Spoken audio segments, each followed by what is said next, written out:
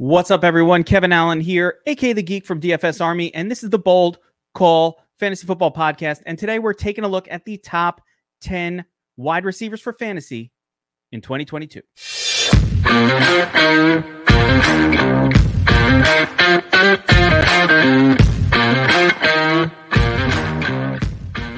All right, I'm back with Flex, Shane, and we are taking a look at the top 10 fantasy wide receivers for 2022. These are our rankings. And Shane, it's a really interesting year for the wide receiver position because I feel like it's extremely top heavy and the drop off is fast and furious. I've found in a lot of drafts that I've done already, and I don't know what you're thinking, but I really like the top 10 and not in love with the 10 through 20 group. I think it's a little sketch. What do you think? Look, if you want like that elite level upside, you got to get one of these early guys, right? Honestly, when you look at wide receiver like 10 to your point, like 20 or even 25, at any given point, one of these guys could break out, right? Like Keenan Allen's going in early third round. Arguably Terry McLaurin, Cortland Sutton, like these guys who were drafted almost 2 rounds later could have the same upside as a player like Keenan Allen, even Mike Williams. So you're right. It's kind of a giant tier. I mean, we our job is to kind of nuance these things, right, Kevin? So we go and we look at these different players and, okay, this guy's got this guy player, this guy, like T. Higgins is amazing, but he's playing with Jamar Chase. So what are we going to do with that, right? So it's kind of our job to nuance it, but you're right. I mean, once you kind of get through these first, honestly, 7 or 8 wide receivers, just like roll the dice, man. Any one of these guys could break out. There are a couple of warts. Like, there are reasons for the rankings, but even names like DJ Moore, who's just out, he's going to be outside of the top 10. Baker Mayfield's now on the Panthers. That's breaking news. And great. I mean, all right. Am I fully confident that DJ Moore is going to be a stud? No, but I think Mayfield helps. But you're talking about other names like Deontay Johnson, questionable quarterback situation there. Terry McLaurin, also questionable quarterback situation. Jalen Waddle splitting touches with Tyreek Hill. That seems a little sketchy. So that second group really, Jerry Jeudy, is he going to be a thing? We've never seen him do it. We kind of think he will be because it's Russ. There's a lot of Elijah Moore, again, Jets wide receiver. Never feel confident in one of those. So that second group, just the general overall strategy for me this year, because I love the running backs in the 10 through 21 range of the running back position. It's really good if you can to try to focus on getting a couple of the top 10 or even the top 5 wide receivers on your team if you can. So let's get right into it and start at the very top with the number one player on the board. And for me, this is the number one fantasy football player, period, end of sentence, above all the running backs and even above Jonathan Taylor. And that's Cooper Kupp. Last year, Cooper Kupp averaged over 28 DraftKings fantasy points per game. And I say DraftKings because PPR format with bonuses and whatnot. That average beats just about any running back ever. So he had historically one of the greatest fantasy football seasons we've ever seen from any player, and nothing's changed for him. I love Cooper Kupp this year, Shane. Look, we've talked about him a lot in his show just because he's a special kind of player. They brought in Allen Robinson this year, but between you and me, I'm not in on Allen Robinson hype. I think he'll be fine. I think he's being overdrafted. Cooper Kupp's the man, man. Like, he's got such good rapport with Matthew Stafford, and it's not just on the field. Their families hang out together. They've got, I think, kids that are the same age. The wives get along. Like, Kevin, like, you've got these friend groups, right? And the people that you get to see the most often are the people whose families get along with your family. It's no different. It's like there's a people element to it, right? And so when in doubt, Coop is going to be the man. He's going to be Matthew Stafford's number one target, and he's going to ball the hell out again. 25 points a week, 28 points for DraftKings. Might be asking a lot. 20, 21 points a week. I don't think that's out of the realm of I think we average above 21 points a week. I think for the season, you will get right back to that 24, 25. I don't think anything's changed. One thing I will say, both Stafford and Cooper Kupp have this in common. Mm-hmm. Their wives are fucking smoke shows. Super hot. I get why they all hang out with one another. Like, there you go. It's like going, those two, a barbecue with that. It's like going to an Instagram model convention with their smoke show wives. So these football players, I get why they hang out. NFL membership has its privileges. All right, second up, this is easy. This one's easy, and the biggest question for me with WR2, Matthew Stafford's wife. I gotta Google this. I don't even know. I gotta Google this. So number 2 overall is Justin Jefferson, and this is consensus stuff, right? This is not a bold call. Everybody knows this. The Vikings are talking about shifting from the run heavy approach that they've used in recent years to more of a pass heavy approach. It's all the talk of the camp. The guy who stands to benefit the most is Justin Jefferson. He's already been a 10 plus targets per game guy. Shane, there's a little bit of controversy. I don't know. Okay, I'm looking at your rankings and yours agree with mine. A little bit of controversy. Some people are saying Ja'Marr Chase should be number 2 overall. There are people who have Ja'Marr Chase ranked as high as number 1 overall.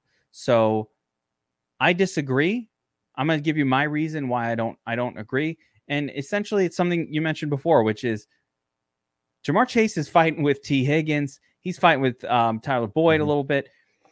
And he's on a team that does want to run the football when they can. The Bengals will shift to more pass heavy.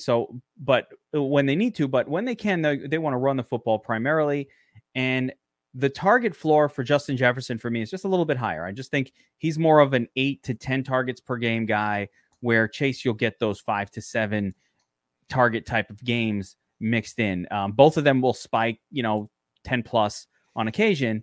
But I think Justin Jefferson just has the higher target floor and gets more targets overall this season. Yeah, I mean, that's exactly why I have Justin Jefferson ranked over Ja'Marr Chase. From a pure talent perspective, I mean, they played together. We know Ja'Marr Chase was the alpha, right? We get it. The problem is T. Higgins is an alpha too. But to your point, like Justin Jefferson last year averaged almost 10 targets a game, whereas Ja'Marr Chase was about 7.5 targets per game, right? Now, obviously, Chase is hyper efficient.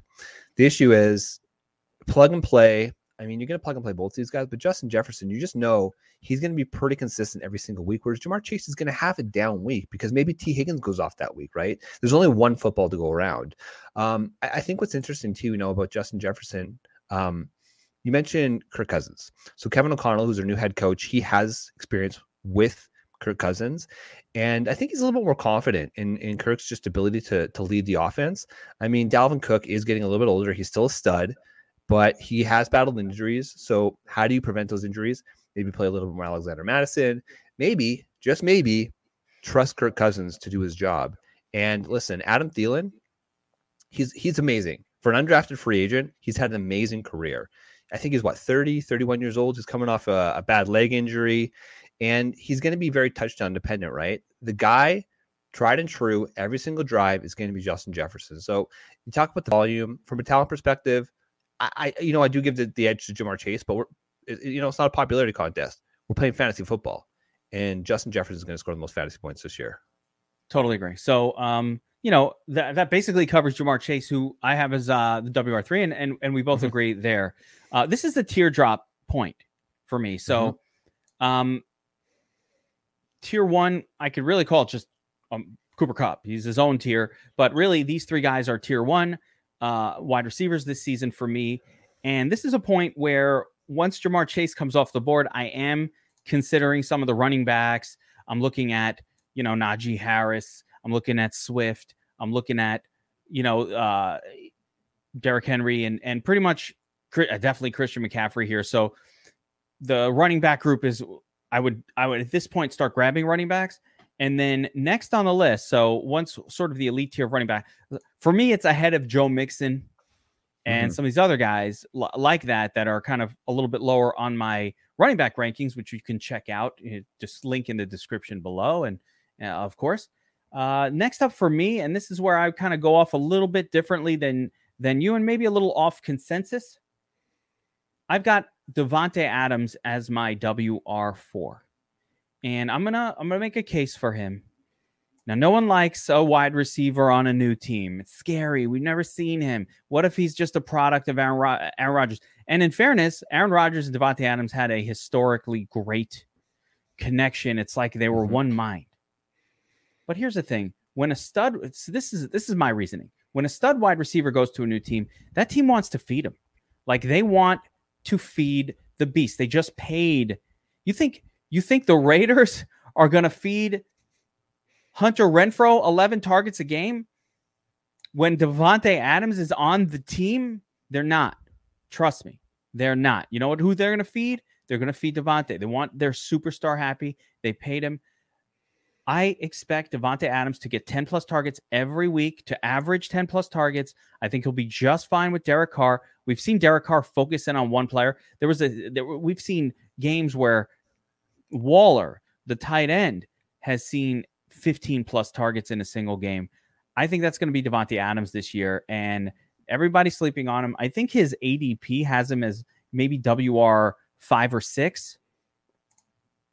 Yeah, it's right in that range. Maybe 6, I think. Yeah, it definitely varies. It's varying, but I mean, right now he's wide receiver 5 on Underdog. That's where he's being drafted. Okay, so right at the 1-2 turn at 11. There we go. So you will get him because I've got him ranked 2 WR spots ahead of his current ranking. I've got him above some of these next few guys. But Shane, what's your take on Davante Adams, and how do you feel about him at number 4 overall? Yeah, so I'm not too far off from you. I have him at number 6. Obviously, Underdog's number 5. So we're kind of in that ballpark. At this stage in the draft, these positions do really make a difference, right? There's a lot of impact between even 2 or 3 draft spots, but the case for Davante Adams, I think you made pretty well, right? I mean, we've seen what he's able to do. The issue becomes touchdown efficiency. When they're on the 2-yard line, are they really going to give Davante Adams the ball? Like, is it going to be going to Davante Adams? Like, they didn't want to run the ball, right? Aaron Rodgers wanted to throw that ball to Davante Adams. I'm not 100% confident that that's going to be their plan going in Las Vegas. In addition to this, look, excuse me, I don't think Hunter Renfrow is going to disappear. Okay. And for one of the reasons we like Deontay Johnson, even this year with whether it's Mitchell Trubisky or the rookie Kenny Pickett, is the fact that he could get open. Hunter Renfrow last year, on average, had over 2 yards of separation, when he was targeted. Okay. That means the man knows how to get open. He's got the built-in history. He's got the built-in chemistry with Derek Carr. Obviously, Davante Adams played college ball with Derek Carr, but that's a long ass time ago, man. So I believe that Davante Adams is going to pay off. He's going to finish as probably a top 10 wide receiver. I just worry that he might not get the 170, 180 targets per year that we're used to. 140 is going to be nice. 150 is going to be nice, but it's not going to push him to that elite tier where wide receiver 1 is in his range of outcomes. Whereas the guys we've talked about so far, that is in the range of outcomes. And so that's for me, one of the reasons I'm a little bit lower. Yeah. The only reason Davante is behind a Chase, for example, understand if Davante Adams was still with Aaron Rodgers, we'd have to have a discussion with him as number 1 overall over Cooper Kupp. So this is a drop for him. And the only reason he's not above Chase and Jefferson, I love those guys. But beyond that, he's with a new team. We haven't seen him yet. So I don't want to automatically assume that he's going to be as productive as he was. But like I said, for me, he's one of the highest floor wide receivers on period. He's got a higher floor than the next few that we're going to be talking about. He's got, I don't believe, like I said, that Hunter Renfrow is actually competition for him. I think it's fine. Hunter Renfrow plays the Randall Cobb role. Okay, yeah. Great. Like that didn't hurt Davante Adams with the Packers. The Raiders lack wide receiver options. They don't have a lot of guys that are good. Again, Hunter Renfrow plays a very specific kind of a role. I was warning everybody early season, beware of Hunter Renfrow. Hunter Renfrow is being drafted way too high. Only suckers are really drafting him. Let them do it. I'm happy. I love it. I love it when he gets taken. I love it. Why? Because he's basically Jacoby Myers 5 rounds earlier. No thanks. I say Hunter Renfrow and Jacoby Myers have the same season this year. Take Jacoby Myers 6 rounds later. I mean, look, the difference between those two guys was Hunter scored 9 touchdowns last year. He's not scoring touchdowns this year. He ain't scoring shit. Yeah, no, it's going to go to Adams. I mean, obviously, Darren Waller's still there when he's healthy. Darren Waller's an absolute beast. I mean, he really does change the game when he's healthy and on the field. I'm bullish about this offense, man. I mean, we already did a quarterback show. Go back and listen, but Derek Carr is going to be very good this year because there's so many good choices and so many good options. So I didn't know he played with Davante Adams. I didn't realize they played together in college. Like I did not have that knowledge. Oh, okay. So that was one of the things, right? You It's informed me on something that I didn't even know. yeah. Oh, there you go. So I yeah, don't know. so they played in college together, and It makes I me want like to it say more. Fresno's which is a good thing, right? I mean, they've been buddies. Apparently, they've been in contact forever, and it's one of the reasons that he wanted to go there. I mean, apparently, it was one of his lifelong dreams to play for the Raiders as well. So there's a few different pulls to Las Vegas. I mean, it would also be kind of cool to live in Las Vegas. You know, to be Yeah, a but he celebrity. shafted Rodgers. He shafted Oh my Rodgers with god, that. Rodgers was like, "What? Wait, what? Who's my wide receiver one now? I think it's just hilarious, right? So It's do you Lazard? remember? Was it Devontae Adams who put out the tweet with the Last Dance last year? Do you remember No, that? It I don't. was it I don't Aaron? know. I You don't remember that? know. I Oh, don't okay, recall. okay. So I think it was Devontae Adams when as the season was kind of coming to an end. He put out a tweet about just kind of a picture of like the Last Dance, like with Jordan, Pippen, the Bulls. And I think that he figured it's because Aaron's going to be gone next year, right? Little did we know it was actually going to be Devontae. So who knows? Yeah, we all thought it. Kind of Yeah, we all funny. thought it was Yeah. Aaron, as you said. Interesting. All right, Yeah. let's keep moving on. Again, another bold call coming at you, Shane. Uh-oh. It's hard to get bold calls in a top 10. Like it's the same guys, but I do have I have it a little different. Mm-hmm. What do? I win fantasy football league. Sorry. What do you want? That's how we do it. So my number 5 player on the board, Tyreek Hill. The Reek. Now, everybody, again, we are going with our second wide receiver on a new team. And the reason that I love Tyreek Hill, not like love, is people they're going to feed him more target. The biggest problem that he had in Kansas City was target floor. Although last year, and he's been great. Last year, that target floor went up, and we really saw what 10 targets per game for Tyreek Hill can do, right? The guy is explosive. He's incredible on the deep ball. And oh, by the way, you know who's not bad at the deep ball? Tua. It's actually one of his better capabilities. Like he's not bad. His deep ball accuracy is not terrible. But he had like 2 deep ball attempts last year. Like it was so here's a fun fact, right? And to your point, to validate it. So Kyler Murray had a 50% deep ball rate. We talked about how he was number 1 in the league. Tua actually also had a 50% deep ball rate. The problem is it was on like 2 or 3 attempts. So or maybe 4 attempts. You're telling me I can't manipulate statistics to favor my argument? No, absolutely not. That's literally our job. The other thing is, by the way, that Tyreek, he's not just a deep ball specialist. He can take. He's great at taking a short pass, and his yak ability is like no other. But the main reason that I love Tyreek Hill, because you put the ball in his hands, he's electric. The Dolphins are going to put the ball in his hands. They didn't pay for Tyreek Hill to not play him. We saw what Jalen Waddle did when he was a focal point, getting 11, 12, 13 targets a game. He was absolutely smashing in that offense. A lot of short passing work, but he smashed from a fantasy perspective. I think we're going to see the same thing from Tyreek Hill. When you bring in a stud, you have to feed him, especially in the first year. We saw it with Stephon Diggs in his first year with Buffalo as well. Teams feed the stud. They want the guy happy, right? So they're feeding the stud. That first year, I think they make a conscious effort to actually pepper Tyreek Hill with lots of targets, keep the player happy, and take advantage of the money that they spent. So for all those reasons, I have him ahead of Stephon Diggs, who is not a 10 targets per game guy, period. Did not see anywhere near 10 targets per game last season on a team with way more weapons. The Dolphins only have Waddle and Tyreek. There's really Gesicki. There's not much else going on for them. There's no really WR3 to take targets. They don't really throw to the running backs all that much. So it's really going to be a lot of him. And I think we're going to see 10 plus targets a game. And that's what I want. I want guys with high target floors. Tyreek Hill is, in my opinion, one of the toughest guys to rank. And if you take a step back and you think, okay, who's going to be hurting more this year in Miami? Is it going to be Tyreek Hill? Is it going to be Jalen Waddle?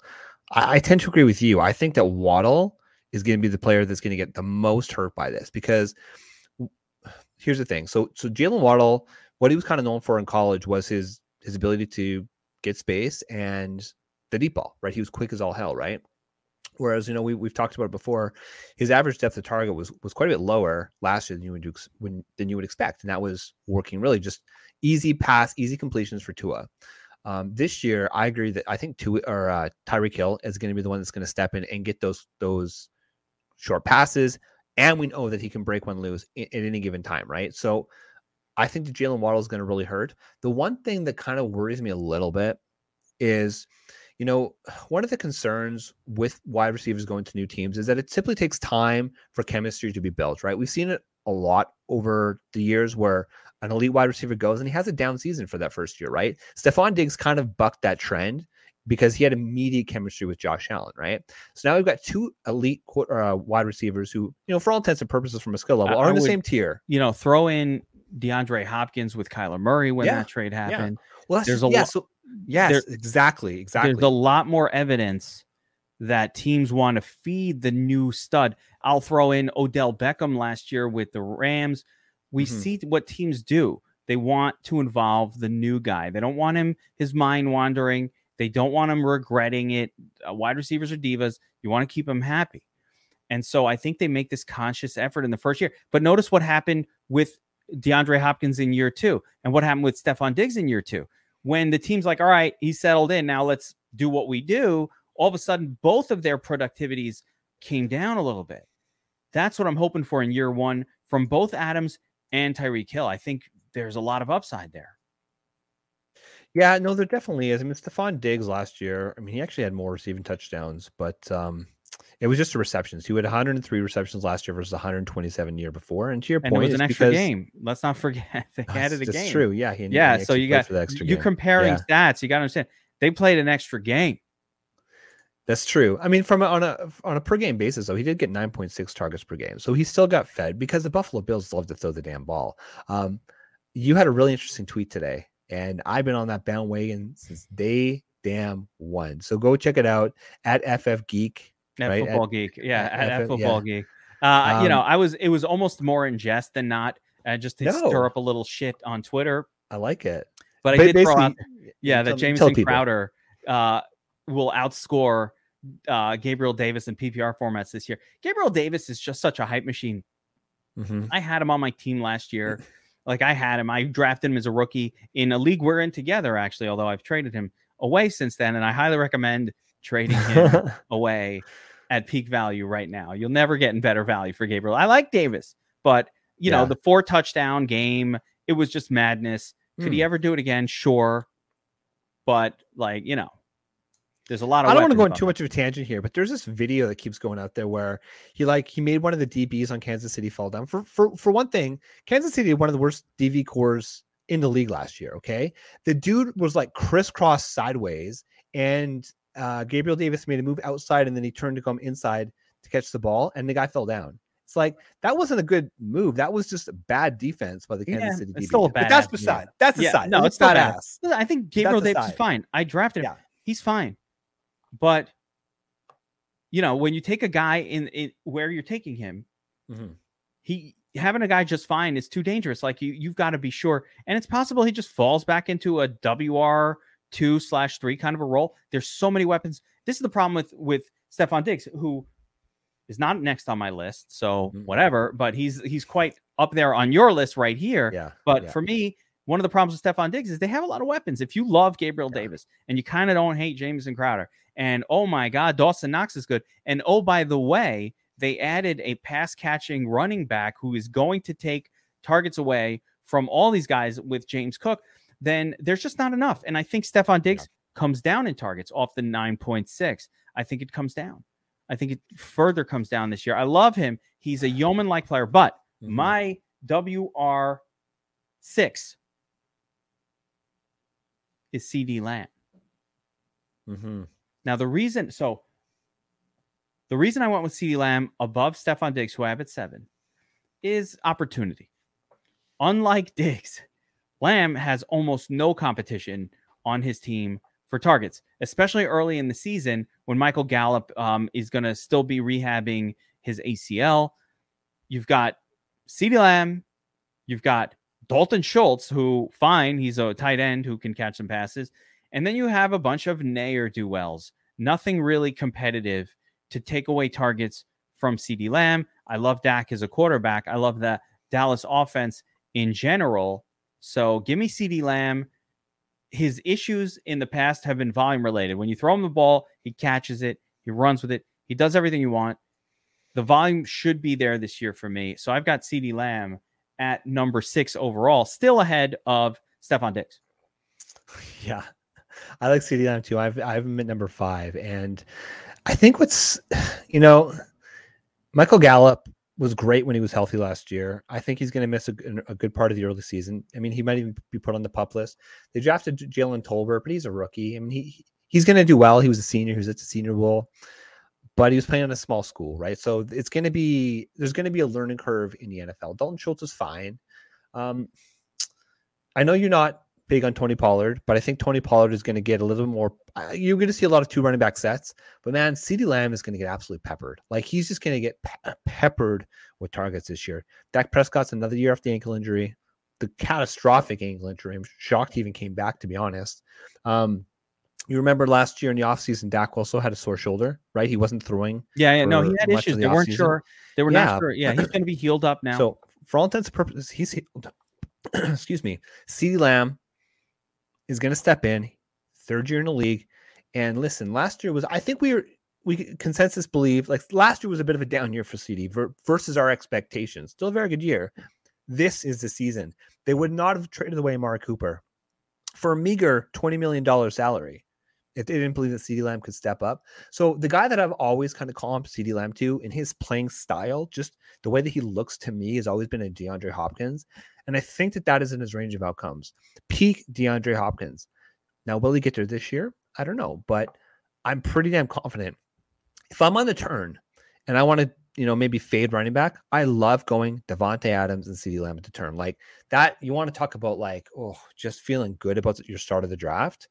Drafting those 2 guys at the turn is it's a beautiful thing, man. I absolutely love it. And again, everybody on this list so far, these are guys you got to get when you're drafting in 2022. You've got to get, if you can get 2 of them on your team, that on the turn. This is the reason why picking late is actually really, really good in 2022. You can nail 2 of these guys. And I'd be very excited to get Lamb and Davante at the turn. Again, you kind of feel bad. You're like, oh shit, what am I going to do at running back? But then you notice when you get back to the next running back spot, because you're going to take a wide receiver, there's a lot of them available. Lots of good ones still on the board in rounds 3, at the end of round 3, beginning of round 4. Dave Montgomery's there.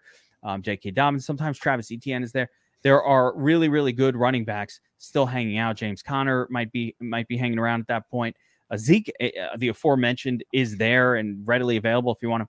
Cam Akers is around. So there's such a great reason. I love that strategy. Double tap, wide receiver, bam, bam. Either pick 11-2, 12-1, doesn't matter. Love it. Absolutely love it. CeeDee Lamb's going to smash this year. I have no doubt. I think he's a can't-fail player. He could be the number 1. Like he of this group, he has the. I don't know. Nobody's passing Cooper Kupp, but if somebody could do it, it could be CeeDee Lamb. He is in the conversation, and he has as much upside as Chase, Jefferson, Adams, anybody else. CeeDee Lamb can be the top overall. So here's the argument to the case. So Cooper Kupp at the top, consistency, right? Justin Jefferson, consistency. Jamar Chase, consistency, but there's T. Higgins. Davante Adams, new team. There are some competent pass catchers around him. Tyreek Hill, Jalen Waddle, Tua, right? There's always like all these question marks.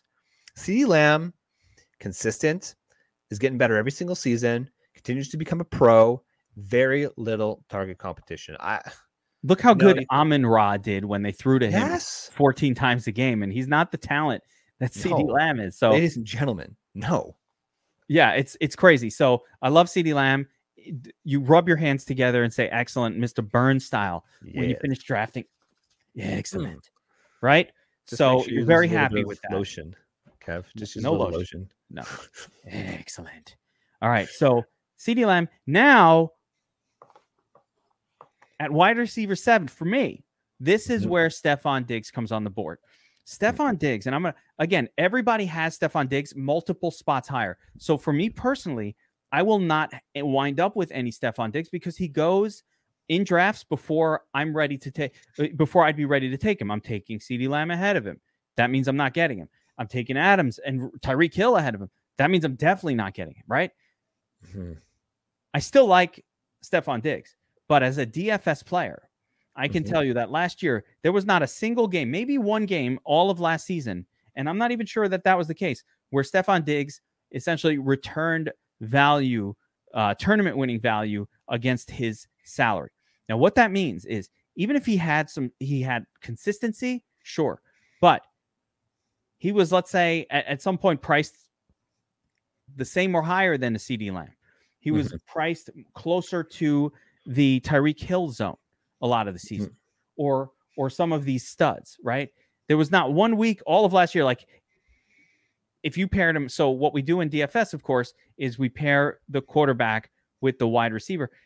The Josh Allen, Stephon Diggs pairing did not take down a tournament the whole year, because the upside is just not what it is for some of these other wide receivers. He didn't produce the 40-point games. He certainly didn't do it multiple times. He didn't really even produce the 30-plus point games. If he hit 30 once or twice max the season, I'm not even sure how many times he hit it once. I love that you have the stats open in front of you, because I'm talking from memory on this. That's okay. But he only hit it once. Yeah. The thing is, he was hyper consistent throughout the entire season. He busted. When I say busted, under 10 points, I consider a bust. He busted twice, not including the playoffs. But he had like a 10.2 week. So there were weeks that were not great. The thing about Stephon Diggs is he's generally speaking pretty steady Eddie, right? He won't have those massive games, but he also generally won't give you a dud game. Like, he's always going to be part of the offense. Actually, his worst game of the season was against Kansas City. So there you go, in the playoffs. By the way, you're loading up on him in DFS and you got burned. But you see what I'm saying? This is the everything. Now, does that mean he can't have monster games this year? No, of course not. We don't know what's going to happen. But when I'm comparing him to CeeDee Lamb, who I think definitely will have those explosive games, and Tyreek Hill, this is why Diggs, again, I differ from pretty much, certainly with you, but consensus ADP significantly on Diggs. It's for this reason. I think he's yeoman-like. He's going to be consistent, but he kind of last year gave us a whole season showing you that when the Bills have multiple weapons, they are not going to just throw it to one guy 16 times. Yeah, I've seen Justin Jefferson get 16 targets in a game. Jamar Chase will spike to that level. Certainly Devontae Adams will spike, and certainly Cooper Kupp kind of averages that. So he's just below those guys for me. I get that he plays with Allen. I love the Buffalo Bills offense. It's great. The best, greatest offense in the league, whatever. He's just you're making a compelling case. I will be honest, making a compelling case. I was just looking at his 2020 stats, and he had a 40-point game. He had a couple in the 30s. He had a bunch of high 20s. I mean, he finished as over 20 points per game. 2020 was amazing. Which is 2020, yeah. But to your point, but again, first year player, new team, they feed the player targets, keep him happy. Year 2 settles into the normal offense. Now, how many targets per game last year? So he goes from 12, 13 targets per game down to under 10 targets per game. Now, this year, more weapons are there. Gabriel Davis emerges as a real weapon. You know who they had there? John Brown. Like, they had garbage in that spot. So now, or a young Gabriel Davis before he had come around to being a good player. So more weapons. Jamison Crowder there to suck up some targets. James Cook. The breakout of Dawson Knox is relevant. He was dog shit 2 years ago. He was not an afterthought for most of last year up until the last few games. Now but he became a weapon. More targets not going to Diggs. But I just remember in Dynasty Startups last year, people were drafting Dawson Knox. I'm like, I love Knox. Love him. He's a great player, great tight end in the NFL. Not great for fantasy football, and then he actually had a pretty damn good fantasy football season. He came on He's strong. Probably a good one. He's a guy, he came on strong last year. We'll talk about him on the tight end breakdown, but he came on strong at the end, and we'll see if he repeats it. There's always these guys that pop at the tight end position, and then you never hear from them again. Robert Tunyons. You always hear these guys, Austin Hooper, like they were popped one year and then they're gone. That happens at tight end. Dalton Schultz, maybe. I don't know. We'll see. So Stefon Diggs, number 7 overall. All right. Moving on to number 8. I love this player this year. So do I, man. We agree. Yeah, we're in agreement on this one. So that I like that. I like that. Kind of. I got Tyreek Hill. Yeah, I mean, we're basically Mike Evans, wide receiver, Tampa Bay Buccaneers, back together again with Tom Brady. No Gronk. Where Gronk? Gronk is partying on the Gronk Brothers party bus, showing up at a stadium near your $10,000 appearance fee. I can get the Gronk Brothers to my kid's bar mitzvah if I need $10,000 appearance fee. Did you joke about that? But like they legit had a party cruise ship. It was like come and party with the Gronkowski brothers. Yeah. I mean, if I could have afforded that and made the trip out, I would have loved to go to that. The problem was Rob, unless Rob is with the crew, a lot of times the Gronk brothers show up. It ain't Rob Gronk. It's the rest of them. Yeah, that's right. I don't want to hang with the rest of it. I'll hang with the rest if the king Rob big dogs there. Yeah, the big dogs there. Give me some Mike Evans here. Tom Brady needs someone to throw to. There's no one else to throw to on the Russell Gage. Plays a completely different role. Cameron Brate, that's the guy. Godwin's going to be out probably for the first 5 to 6 weeks of the season. We're just going to see monster. I expect we'll see monster games from Evans for that period. And then here's the good part. Then let's say Godwin comes back, but they're working him back into the offense slowly. Couple weeks. Oh, little setback. Oh, a little bit of knee swelling. Take him out for another week or two. So all of these things lead to, we're thinking 3, 4, 5. We could get Mike Evans with no one else to throw to for 8 or 9 games this year.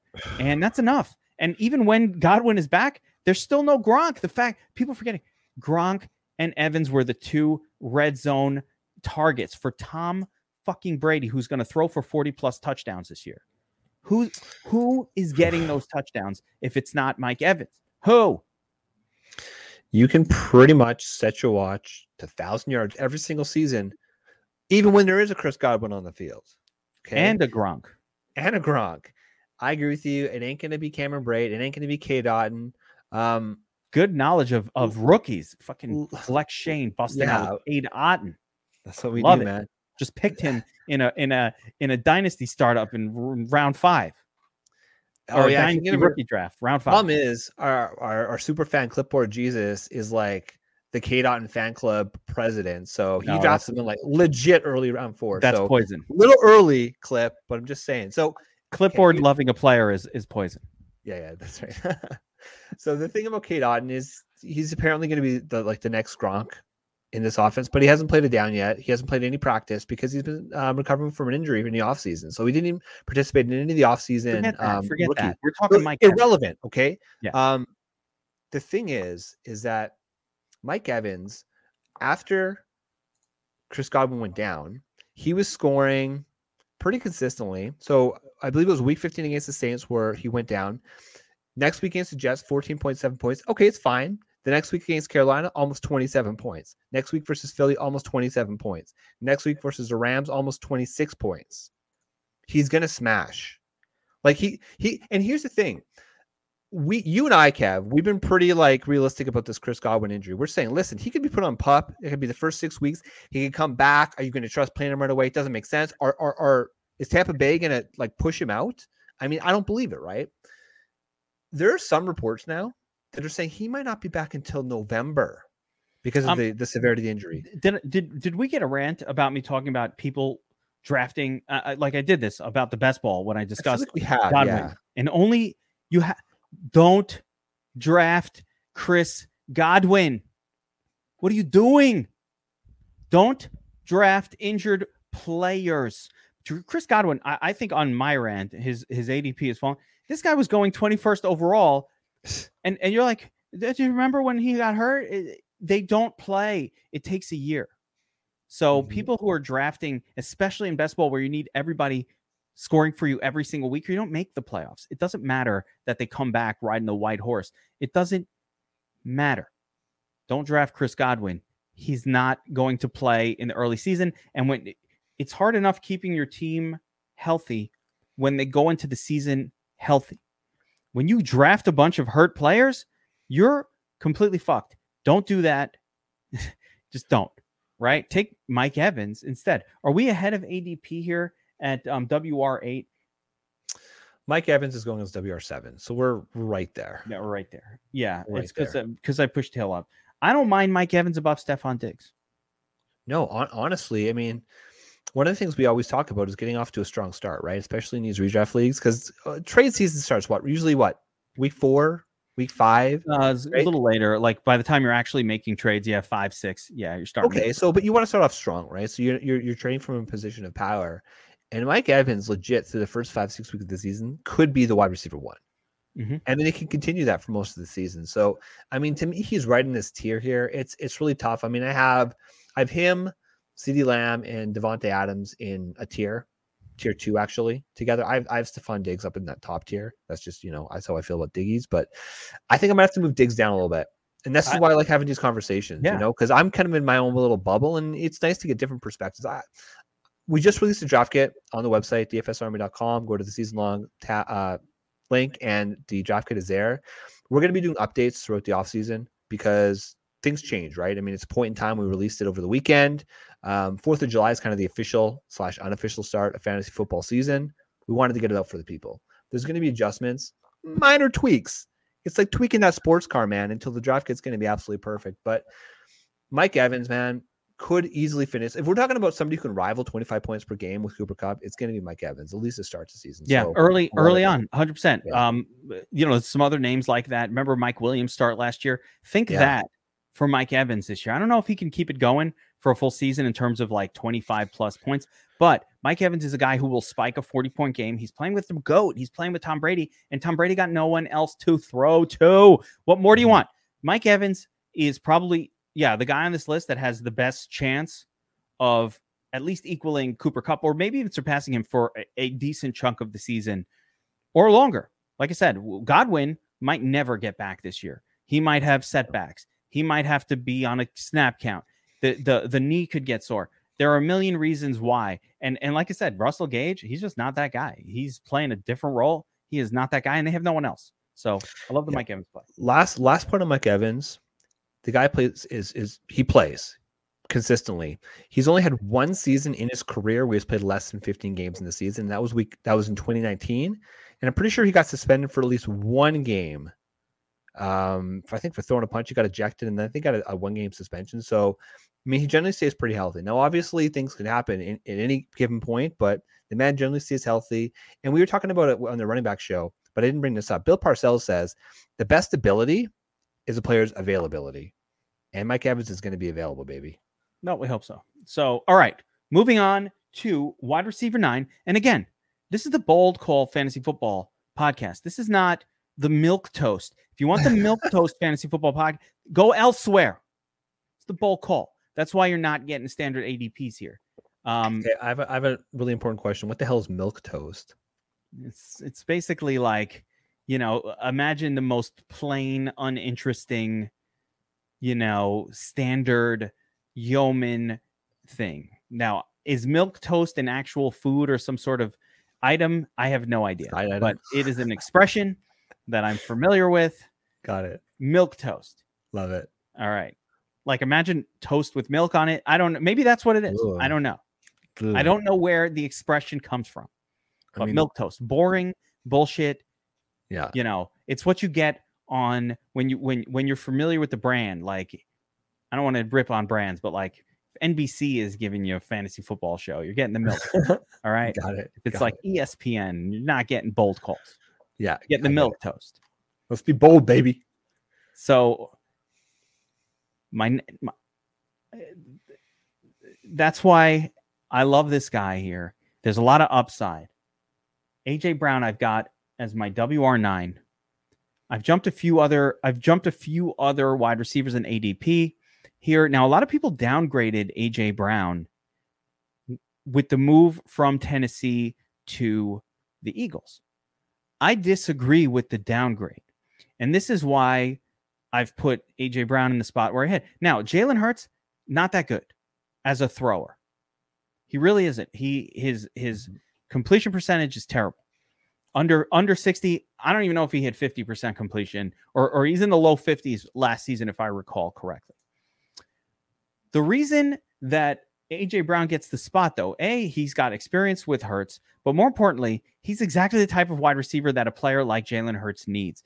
Hurts needs to just throw it up. He's actually got good deep ball accuracy again. He lacks the touch of an elite pocket quarterback. He lacks the ability to zip one in on an out route.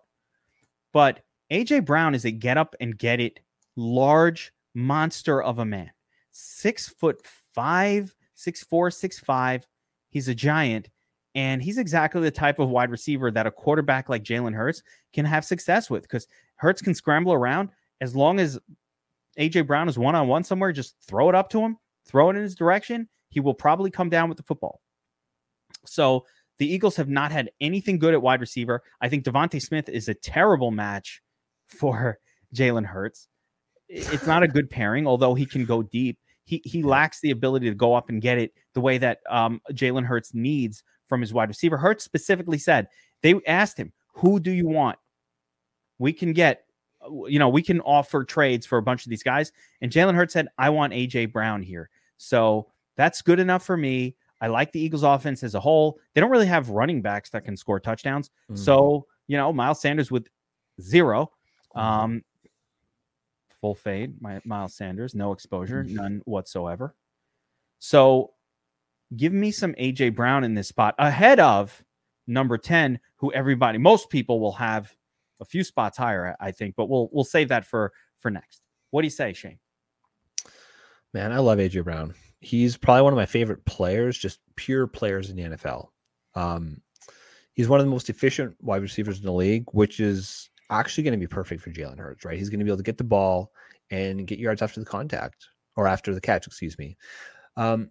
He talked about just being a monster of a man. So A.J. Brown, he's actually not a super tall dude. He's only 6 feet. Here's the thing. He's 226 pounds. Okay. He has a BMI of 30.6. All right. So just some relative context for the people. All right. So on average, these wide receivers, have a BMI of 25 to 27. That's, you're athletic, you're thick, you're in good shape. You're a football player, right? Deebo Samuel, who is, this running back / wide receiver. This is a new mold of the NFL. He's got a 29.8 BMI. Again, A.J. Brown is 30.6. The dude is thick as hell. I mean, like, DK Metcalf is a good couple inches ahead of him, like taller than he is. But the two of the guys together, you see them with their shirts off, man. Like, they're two monsters of men. And you just see A.J. Brown, man, just glistening muscles. You like Needless to say, I like A.J. Brown. A little more than you should. A little more than I should. Yeah. But I think that, you talk about the type of wide receiver that Jalen Hurts needs to take a step forward in this offense. A.J. Brown's the guy. I agree with you. I think that Devonta Smith is probably going to move more into the slot, more than he did last year. That's what he's good at. He's shifty. He's good at getting open. He's good at getting separation. But A.J. Brown, man, contested catches, he can do it. He can get open. He can go deep. He's quick. He's everything that you need. And you know what other part of the formula, the other checkbox he fills? Yeah. New stud receiver on a team. They want to feed them. Mm-hmm. This is a thing. It's the opposite of kind of like Logic said, well, it takes the players time to jive with the quarterback. I could see that with a new mediocre player like Christian Kirk on the Jaguars. Yeah. Like, But when it's a stud, when it's a known clear stud, wide receiver, diva, coming to your team, you want to feed them. You want them happy. So A.J. Brown fits that mold as well. And this next guy has a chance to fill that mold if he gets traded, because he's been asking for a trade all offseason. And my understanding is he's still asking for a trade. And that's Deebo Samuel, number 10 overall. And I've got to say something here, Shane. With Deebo, I'm nervous about this pick. Yeah. Tier drop. Because Deebo Samuel's going way higher. Actually, I won't end up with Deebo on any team. I've got him on all my dynasty teams because I picked him up last year in every dynasty when everybody was stupidly ranking Brandon Ayuk ahead of him. That was easy money for me. Won those leagues last year. Good time. This year, though, Trey Lance at the helm. New offense. Lots of changes going on. The one great thing that and on a team that wants to run the football significantly. Last year, Deebo Samuel was the picture of efficiency. It wasn't so much that he was running the football. We don't want runs from our elite wide receiver. We want them catching passes. The running play doesn't get me the fantasy. A 10-yard reception is worth 2 fantasy points. A 10-yard run is only worth 1, and they don't happen that often. I want my wide receivers catching passes, and he was not catching a lot of passes last year. But what he did do was score touchdowns on his running plays. I think that's still there because when they run it with Deebo, it's almost impossible to defend it.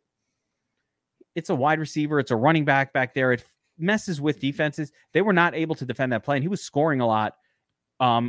Within the 5 yards to go, he would score from that running back position, and all those touchdowns led to incredible fantasy production from Deebo Samuel. I'm a little bit worried about some regression on the touchdown side, especially considering how frequently he scored relative to how many times he carried the football in a game. He was only carrying the ball 7 or 8 times a game, but usually, averaging a touchdown per 8 or 9 carries, which is, he just was hitting a number that is unsustainable longer term. So I'm a little bit nervous about Deebo, which is why I have him 2 or 3 spots below consensus. I believe on Underdog, he's currently, he's going as the WR8 on Underdog. And I've got him as my WR10, which might seem like a very small difference, but it's actually enough to the point where I probably won't end up with any Deebo shares. Certainly not on Underdog and probably not in my regular league, just because somebody's going to take him while I'm taking Mike Evans or AJ Brown or somebody else ahead of him. Yeah, man. I mean, you look at the situation and like the problem is there's so much that's different this year, right? So first and foremost, I guess the official thing is he hasn't officially rescinded the trade request. He's not like pushing for it, but he hasn't officially rescinded it. I think that San Francisco is going to get a deal done with him, but the issue becomes he doesn't want to be used as a running back because he feels like it's going to shorten his career. And so I heard interesting on a show. I listened to a lot of NFL talk, and Pat Kerwin, who's on Moving to Change, NFL Network, former GM, he talked about how, what San Francisco should do is come in and say, okay, here's your contract as for a wide receiver based on your wide receiver stats. Here's a contract based off of, hybrid wide receiver / running back, and let the guy choose. The problem is he's probably going to want to be paid like one of these top wide receivers, right? $26 million a year. And that's worrisome. Obviously, Trey Lance is a completely different style of quarterback than Jimmy Garoppolo.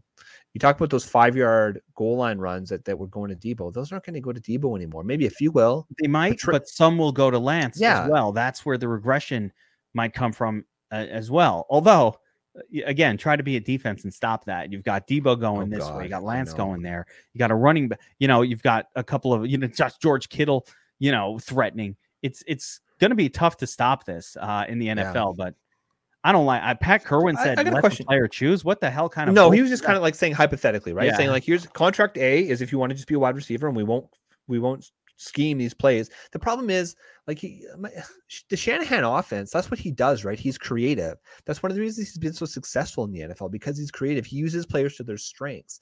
And yes, Deebo Samuel had a pretty outstanding season. If you just look at his reception numbers, right?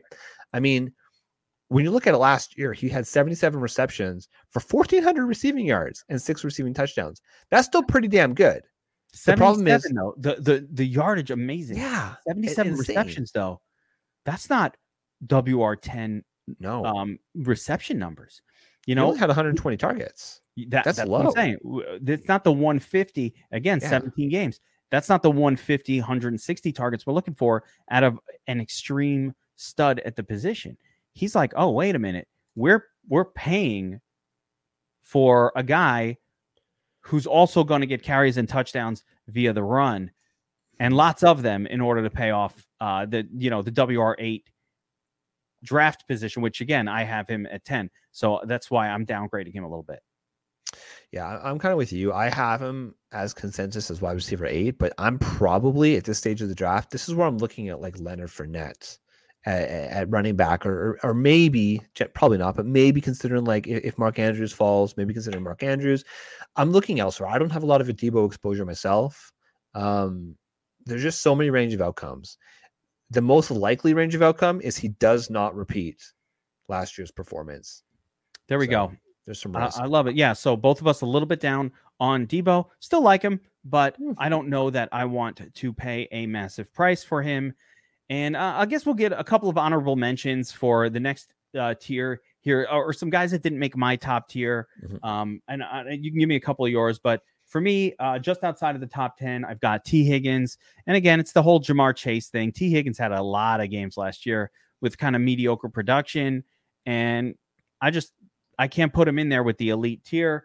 Another name is Keenan Allen. Really, really consistent, but just another year older.